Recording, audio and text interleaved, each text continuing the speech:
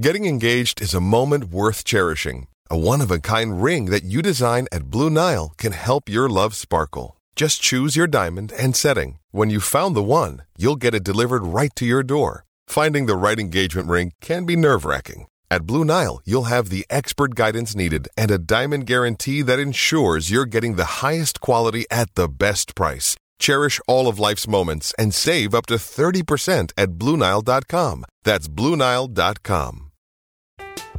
I'm Alex Rodriguez. And I'm Jason Kelly. From Bloomberg, this is The Deal. Each week, you'll hear us in conversation with business icons. This show will explore deal-making across sports, media, and entertainment. That is a harsh lesson in business. Sports is not as simple as bringing a bunch of big names together. I didn't want to do another stomp you out speech. It opened up so many more doors. The show is called The Deal. Listen to The Deal. Listen to The Deal on Spotify. Richard, you ready to put 30 minutes on the clock? Let's get it. All right, here we go. 30 minutes. And now, here is your Week 5. Let's call it the top of the line update real fast, and we're going to get into what Richard saw and wants to talk about yesterday. Your real-ass playoff teams, Richard. We're going to talk about Clemson right away. They survive, ? A UNC attempt at a failed two-point conversion. Oh, we will get to that. Yeah, I bet. They are still a real-ass playoff team regardless. Alabama, Ohio State, and Oklahoma, congratulations. You all beat the crap out of lesser conference opponents. Proud of you. I'm trying to get through this season with watching like as little Alabama as possible. I've watched like 2 quarters of them play. It's really easy to do, and that's not an insult to the Tide whatsoever. They're just so efficient. And I mean, this is after they were down 10-7 after the first. You still knew exactly what was going to happen. Then rounding it out, of course, LSU and Georgia, they're on a bye. So those are your real-ass playoff teams as far as we're concerned. Clemson, Alabama, Ohio State, Oklahoma, Georgia, and Louisiana State University. Now, Tier 2 is where it gets a little messy, but, I don't know. It's really hard to figure out teams after those real-ass playoff teams. You got like a sea of schools. And here's what we're going to do. We're going to establish Tier 2 like we do every week. Somebody's going to get mad, and that's okay. All right? Tier 2 is Auburn, which we will get to in a second. 56-23 over Mississippi State. Ooh, boy. Ooh, man. Also in the, oh my gosh, actually I wrote Jesus with a dash to really emphasize the Jesus. Penn State beat Maryland 59-0, so my concerns about their offense were totally warranted. Yeah, I literally was about to say Penn State solved like every issue in 60 minutes. Every possible concern you would have had about them this year. My God. Wisconsin was 24-15 over Northwestern. We'll talk about the ugliness of that game. Notre Dame beat Virginia 35-20. And then Texas and Oregon in Tier 2 were both on a bye. So again, that's Texas, Oregon, Notre Dame, Wisconsin, Penn State, and Auburn. Now, Notre Dame's the only one in that group that has a loss. It's to Georgia. It was good. I don't really have any science behind this. That ain't me. But those are Tier 2. Tier 2 is defined by teams I think could maybe break into that top group or at least have some sort of shot of affecting the playoff. Now, here's a list of teams I don't know what to do with. They're good. I don't know how good. We haven't figured that out yet. Florida, they beat the crap out of Towson. Congratulations. Boy, you're gonna figure out Florida in 6 days, let me tell you. Correct. That's why I don't know what to do with you yet, Florida, but I'm going to figure it out real soon. Iowa, Minnesota, I don't know. And then, as usual, rounding out, I don't know what to do with you is most of the Pac-12. So that's, in this case, this week, it's Utah, Washington, Arizona State, and Cal. And then I know you're good, but I don't know what to do with you, Virginia. You had some I really thought they could pull it off. They look good against Notre Dame at times. And then Oklahoma State, your only losses to Texas, but I don't know what to do with you. And then real quick, Richard, the best G5s, again, this is in no particular order, but I do think these are the G5s right now that are affecting the at-large bid. They won't make the playoff, not because we don't love them, but because college football is a crooked enterprise.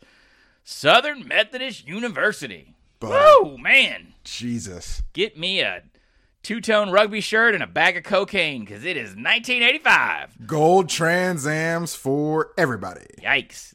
They murdered USF. Turned them into a grease spot. Central Florida, they beat up on UConn. Cincinnati had probably, I think, the most interesting win of this group of 5. They beat Marshall and looked good doing it. And then rounding it out, Hawaii beats Nevada, App State, and Boise. Those are my best G5 teams right now. It's a lot Hawaii of science. Hawaii was an underdog in that game and murdered Nevada.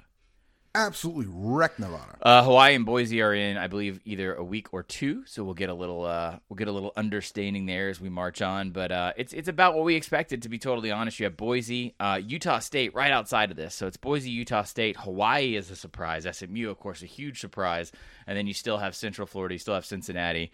A deep but not overwhelming American Athletic Conference. Richard, it was not great in terms of intrigue after the 2-point conversion with Clemson and North Carolina. We'll get to that in a second. One of the games that was not particularly interesting to watch from an outsider's perspective, but definitely gave us, I think, good data, is Auburn.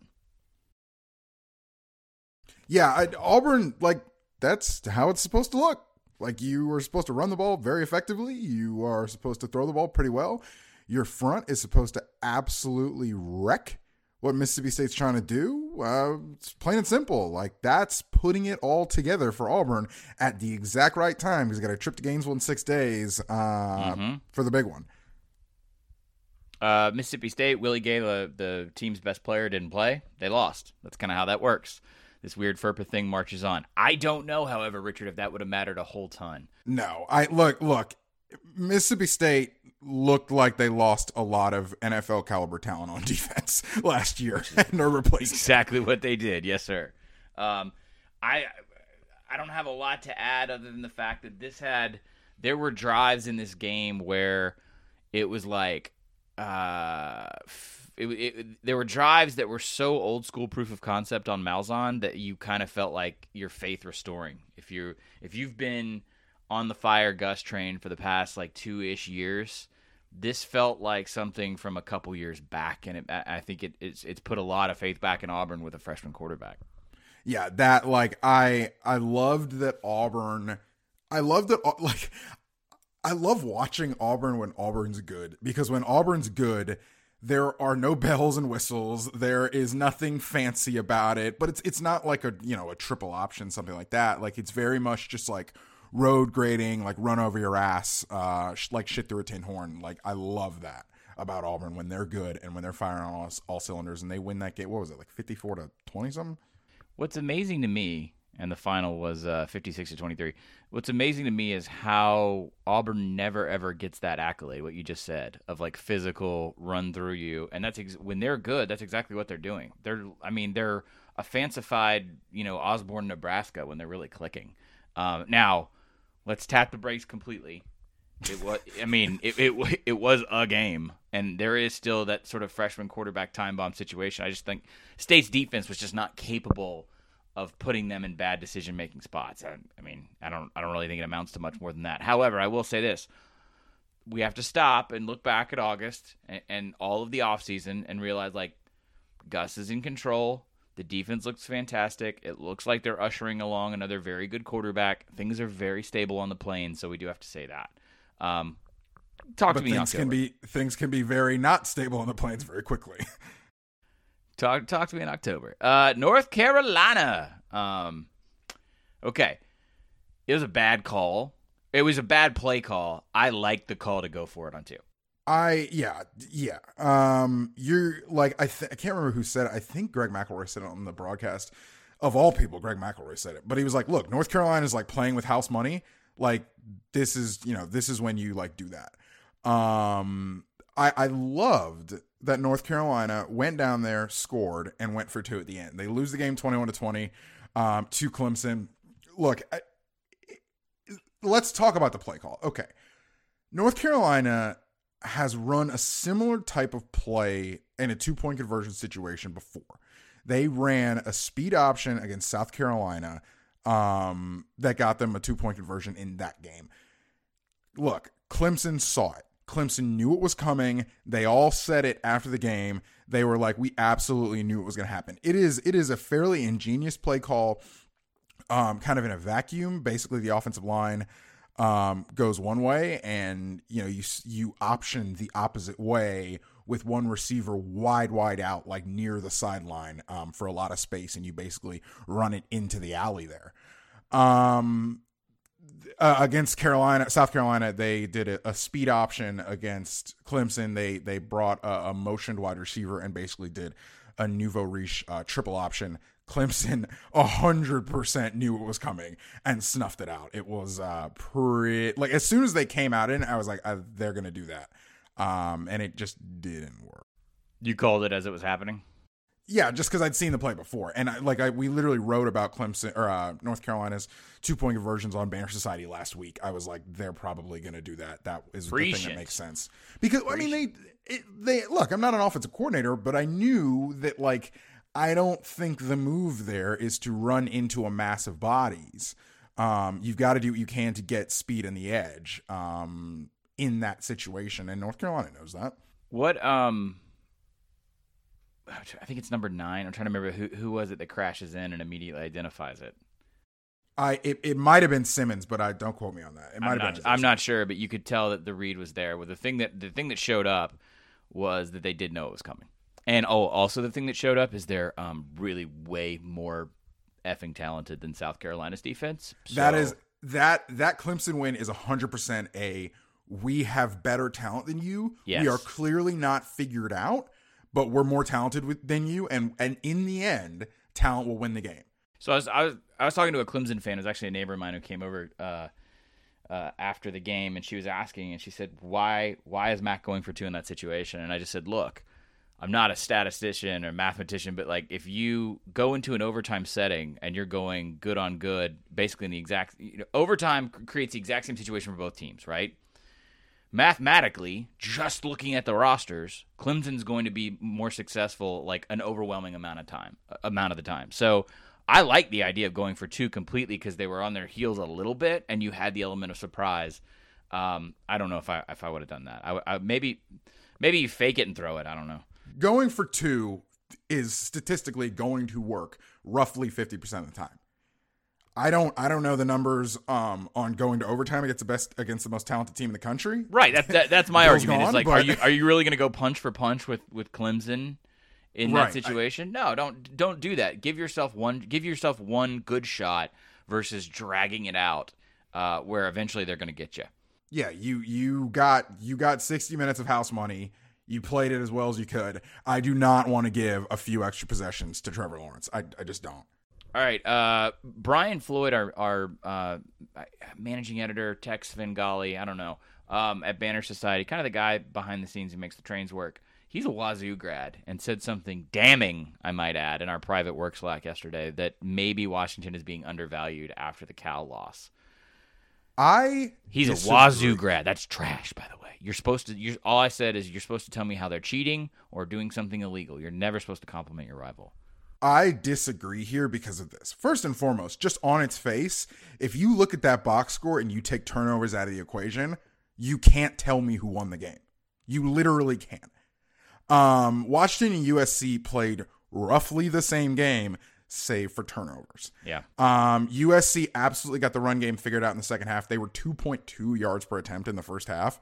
And then they were basically 10 yards per attempt in the second half running. Washington absolutely bullied them up front in the first half. And then USC got it figured out. But 3 interceptions, 2 of them in the red zone, 2 of them in zone coverage, at least 2 of them in zone coverage, where it looks like your quarterback, where Fink just absolutely did not see the defender with the first red zone pick. And the very first pick he threw in the game was like a deep shot. And Brock Hewitt actually had a really good all-22 breakdown. Basically, it looked like Fink knew that Washington's safeties were really, really deep. And then also Washington dropped the linebackers after the snap really, really deep, which Fink wasn't expecting. There was a deep, I think it was like a deep over route, deep dig that Fink tried to take, and it was stealing for Washington's defense. But look, I do not think Washington is being overvalued because I don't think Washington was at any way demonstrative in that game. That final was what, 28-14. So you mean they're not being undervalued? Yes. Yeah. You think they are? You think they're sort of? You think the market value is correct on Washington? Yeah, I think Washington at this point in time, I think Washington is pretty properly rated. USC gave them more of a run in that game than the score indicates. Yeah, that's fine. I would agree. Again, that's why I don't know what to do with them. Hey, it's Kaylee Cuoco for Priceline. Ready to go to your happy place for a happy price? Well, why didn't you say so? Just download the Priceline app right now and save up to 60% on hotels. So whether it's Cousin Kevin's Kazoo Concert in Kansas City, go Kevin, or Becky's Bachelorette Bash in Bermuda, you never have to miss a trip ever again. So download the Priceline app today. Your savings are waiting. Go to your happy place for a happy price. Go to your happy price, Priceline. I'm Alex Rodriguez. And I'm Jason Kelly. From Bloomberg, this is The Deal. Each week, you'll hear us in conversation with business icons. This show will explore deal-making across sports, media, and entertainment. That is a harsh lesson in business. Sports is not as simple as bringing a bunch of big names together. I didn't want to do another stomp you out speech. It opened up so many more doors. The show is called The Deal. Listen to The Deal. Listen to The Deal on Spotify. All right, moving on. Okay, Richard, consider this a lesson in modesty, an older journalist to a younger one. When you say something all year and no one listens in the off season and then it happens, what you should do is be mature and dunk on everyone's ass when it happens. Absolutely. I said all off season. I mean, everybody said it. I think even Purdue said it. The roster is the expectation and the marketing and the chatter was way ahead of the roster. Okay, guys? They were trying to tell you that when they were getting killed by Auburn. So guess what happened? They're not as good as everyone thought they would be, except people who said, hey, guys, they're not there yet. Yeah. They lose that game yesterday to Minnesota, 38-31. Look, Jeff Brom is still a good coach. Mm-hmm.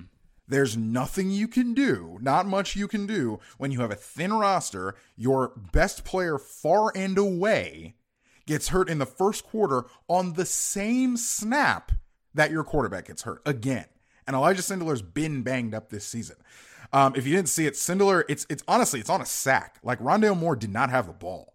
Sindelar gets sacked in the backfield, and like at the same time, Rondale Moore is going out on a route, and he gets rerouted by a defender, and he just kind of gets his knee caught, and it looks like it hyperextends or something like that. I don't think there's an injury prognosis on either of the two of those. Obviously, this is Sunday morning, 10 Eastern. I don't think Purdue said it specifically what those injuries are. But like, look, this is the margin. If your best player's hurt and your quarterback's also hurt, you know, it's going to make the rest of the game or the season, if they're out for a long time, unfortunately, tough sledding. But look, they still competed in this game. Like, they still only lost the game by 7 points. On the other side, very quickly, Minnesota, 4-0, 4 one-score games. This cannot continue. I don't know. Okay, here's the deal. We got to have a PAPN brand meeting real fast. Normally, we would be all over this shit, right? 4-0 Minnesota, it's fun, rowing the boat, all that stuff. Yes. And then also, I looked at their schedule last night after I realized they were 4-0. They have Illinois, Nebraska, and Rutgers. They could be 7-0. And I'm going to be honest. 6-1, sir. Illinois adjusted. We could still not know if they actually were secretly shitty. Yeah, we could still have no idea. I think somebody in the Banner Society Slack yesterday was like, Minnesota grad, are we the most fraudulent 4-0 team in the country? I mean, their last 4 games are Penn State, Iowa, Northwestern, Wisconsin, and that's really maybe because we don't really know that Maryland's in such a volatile state. Like, they could roll literally into November 9th, possibly with 1 or no losses, and they might not even be good. And I hate to say that because I think it's awesome they're doing what they're doing. So it's fun. Congrats. I don't know. I mean, pardon the gimmick at the top of the show. I really don't know what to do in Minnesota, but good for you, you know?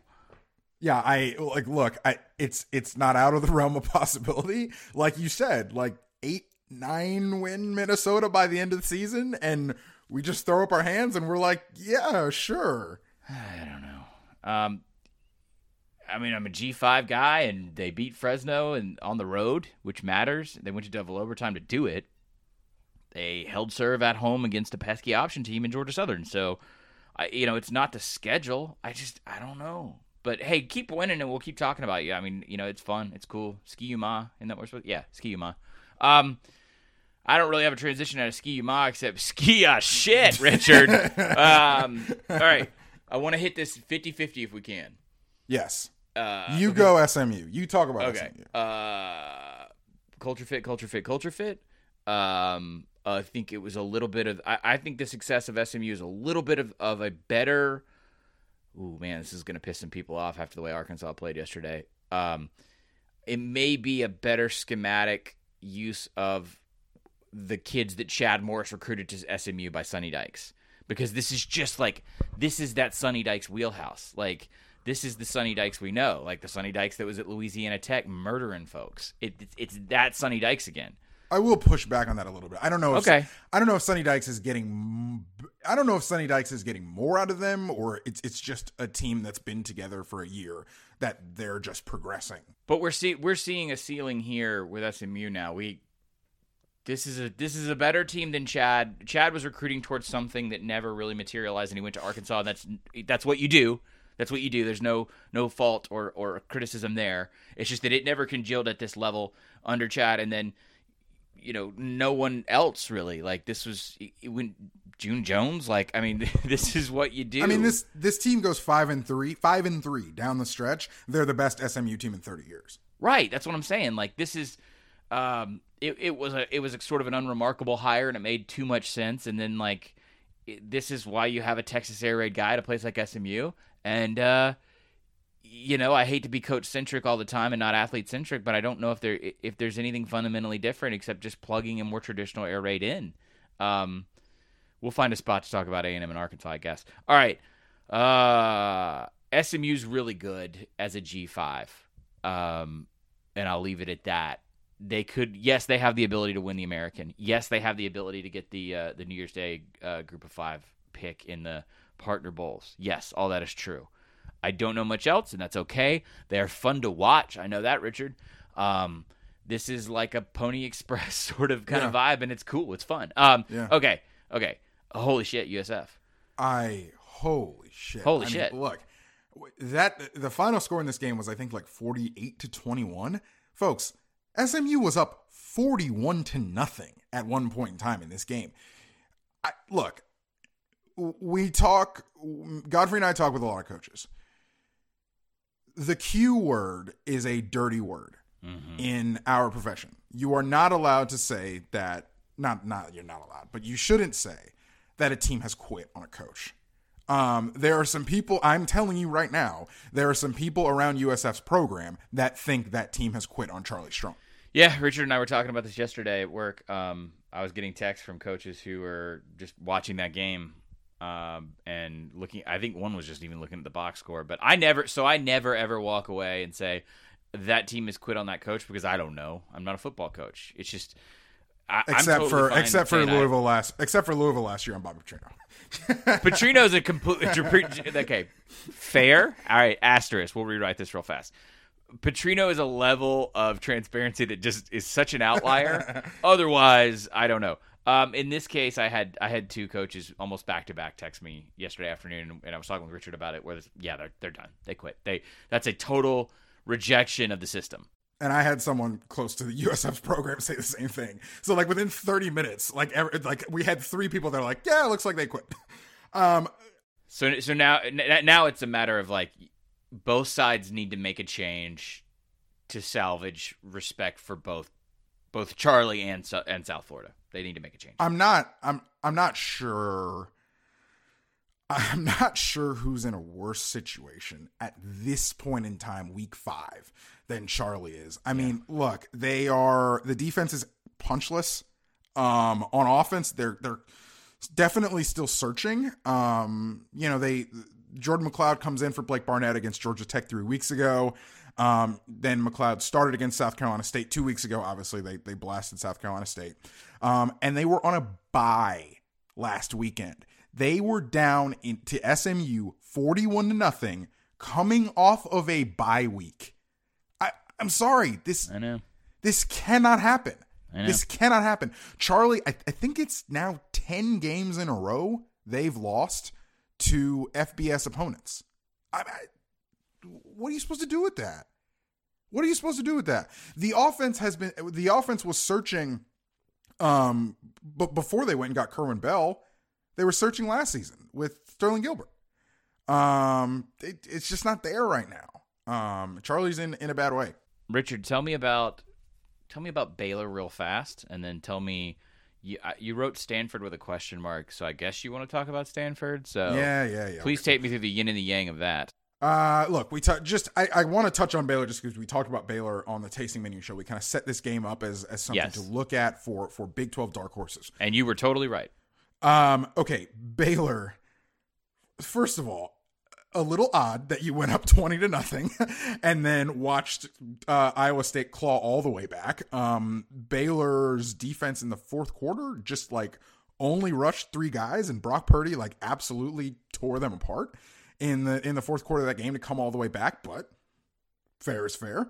Baylor holds on, wins that game at the end there with the field goal at the very end. No college kicker situation. I liked what Baylor showed on offense. First of all, Denzel Mims at wide receiver. I may be late to the party there. That dude is an absolute player at wide receiver. He had an end zone catch, I think in like the second quarter, where he literally just like took the DB, like grabbed him while he was trying to jam, shoved him out of the way, like ran in the end zone, was wide open, caught the ball. Great catch, great play. Mims had, I think, 2 touchdowns in that game. Charlie Brewer, quarterback, was running around doing some things, looked pretty good. Baylor looked pretty good. Baylor looked, they scratched this game out and they clawed it and they won the game. All credit to you. All right, Stanford real fast, because then we got to hit the blitz. Yes. Buddy. I'm just going to say this. If you take out Cameron Scarlett's 45-yard run, he rushed for 23 rushes, 47 yards, 2 yards per rush. Stanford can't run the ball. I know Oregon State's improving. Oregon State clearly doesn't know how to win this type of game yet. Stanford comes back, wins the game with a Jet Toner field goal at the buzzer. Oregon State is improving. They are getting better. Stanford has a problem because if they're going to do this screen air raid type stuff, again, like we said on Wednesday, against better teams, against teams with better speed, they're going to get shut down. Hey, real fast, I have a theory now that Oregon State is a sober man's Nebraska because they did the exact same thing. They didn't know where to turn in the face of a ton of confusion and like fundamental program identity crisis. They go to a native son who was a quarterback, and then they're just committed to the long road. They're just doing it without 1,000% of the media coverage. It's true. Think about it. And they are improving, by the way. It's just not going to show up for a while. And the problem is at Oregon State, it may not. It's just, that's how it works. All right. Sometimes I just like to read your notes back to you. Notre Dame's record performance is built on a throne of lies. And then you just wrote sack adjusted. Basically on the ESPN crawl yesterday, I saw it said Notre Dame held Virginia to 4 yards. And so I was like, well, that's curious. So I went into the box score, and of course I noticed the scourge that is the NCAA statisticians counting sacks as rushing yards. Why? They are not rushing yards. It is a drop back. The intent usually is to pass, unless it's just they sack the quarterback behind the line of scrimmage. Why can't we just have them exist in their own table? Like, why do we have to put them on? I mean, I understand it's negative yardage, but I would just say isolate it from the total yardage somehow. Like, I don't think it necessarily belongs on either in the RPO era. I will say this. You know what's going to get this fixed at the end of the day? Our friends in the desert. Because our friends that are trying to make vested interests on games as gambling becomes more legalized are going to get some of these statistical anomalies figured out. So, yes, when you put the sacks back in, when you take the sacks out, Notre Dame held Virginia to 59 yards rushing. Still very impressive, not 4. What was actually very impressive in that game more than anything else, Virginia coming out of halftime does like a sand wedge onside kick. That was absolutely beautiful. Try to steal a possession back. You know what Notre Dame does off of that? Notre Dame takes that possession back with a tip drill interception by Myron Tungavailoa Amosa. his defensive lineman, catches the ball off the tip, and then all 285 pounds of my guy are rumbling, bumbling, stumbling near the goal line. He actually is Tua's cousin. If you're playing along at home. Okay. And on this day, he was truly the most athletic Tagovailoa. That's only because when you play Ole Miss, sometimes it gets on you. You got to wear gloves and a mask. A little Piesman talk. I like it. Absolutely. I like it. Virginia is, I still think, good. Not their best day. So much better than Tech, and this is where I wedge in a Tech comment. Oh my God, it would be the comment. Also, we still don't respect David Cutcliffe enough. I don't know if it's possible in college football. And then also, oh my God, Virginia Tech.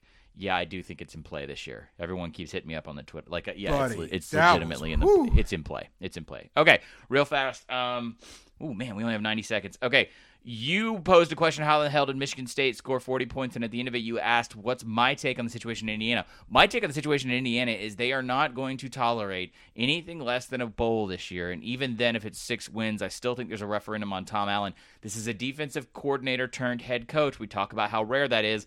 You just gave up 40 points to Michigan freaking State. That's my take on this game. That is a referendum at this point in your time in Bloomington that things are probably not going to progress much more. Okay, Michigan State, Ohio State next weekend. I think I know what's going to happen, and I'm not even talking about negative points. I think Ohio State's going to blast them, man. But this week is the only thing that gives me relative pause. Like, Michigan State in the next 2 weeks plays Ohio State and Wisconsin. Michigan State can do the most Michigan State thing ever, which is absolutely muck up what we think we know about the Big Ten. They've got 2 weeks to do it. And if they can, all right, the stretch run in this league is going to be something. I'm just going to leave it on this. Wisconsin, you had a bad day. I still love you very, very much this year.